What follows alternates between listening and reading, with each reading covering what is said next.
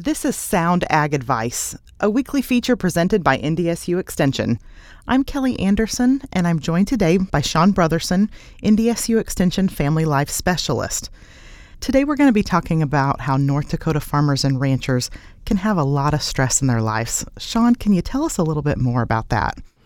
Yeah, stress conditions are not unusual for people working in the field of agriculture. There's research that shows it's one of the more high-stress occupations that somebody can work in. But there may be particular times when stress levels increase, and sometimes substantially. Usually that's because of conditions like weather difficulties. We've seen drought conditions across the state that have been challenging during the past year, contributing to that. And also when prices in agriculture have dropped from higher levels, and that's putting a squeeze on farmers and the value that they're getting for their commodities at the marketplace. Now, Sean, we know that, like you said, working in agriculture can be stressful, but sometimes stress goes beyond just general symptoms. What are some of the symptoms of stress when it's unmanageable? When there's stress in agriculture, it doesn't just stop in the field. It tends to travel with the person into the home and into their relationships and even to how they're feeling physically. One of the characteristics of people working in agriculture is that they tend to be self-reliant, proactive individuals who can get something done. But the tendency to kind of go it alone when you're facing challenges that seem beyond your control sometimes is not helpful when you're dealing with stress. And so we see effects in areas like how finances are being managed within the family. We see it in their emotional responses. We see it in their physical health and well-being. And we often see it in the quality of their relationships. All of those can be affected by higher stress levels. What are some ways that farmers can control stressful situations in their life, especially around the farm? Yeah, that's a great question. One of the first things that they can do is identify and then access resources that are available to them. And they need to think about the individuals in their lives that they can talk to, that they can trust.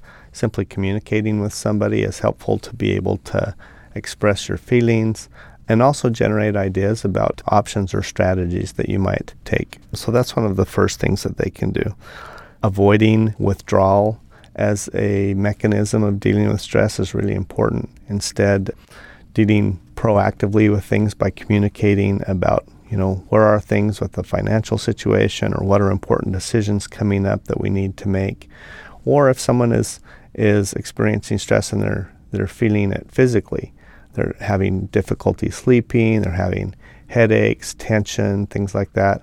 They need to talk about that with someone in their family or community they can trust, and then access local resources. That may be their physician, it may be a counselor, but really important to communicate about what they're feeling and then what are the resources that could be of support to them.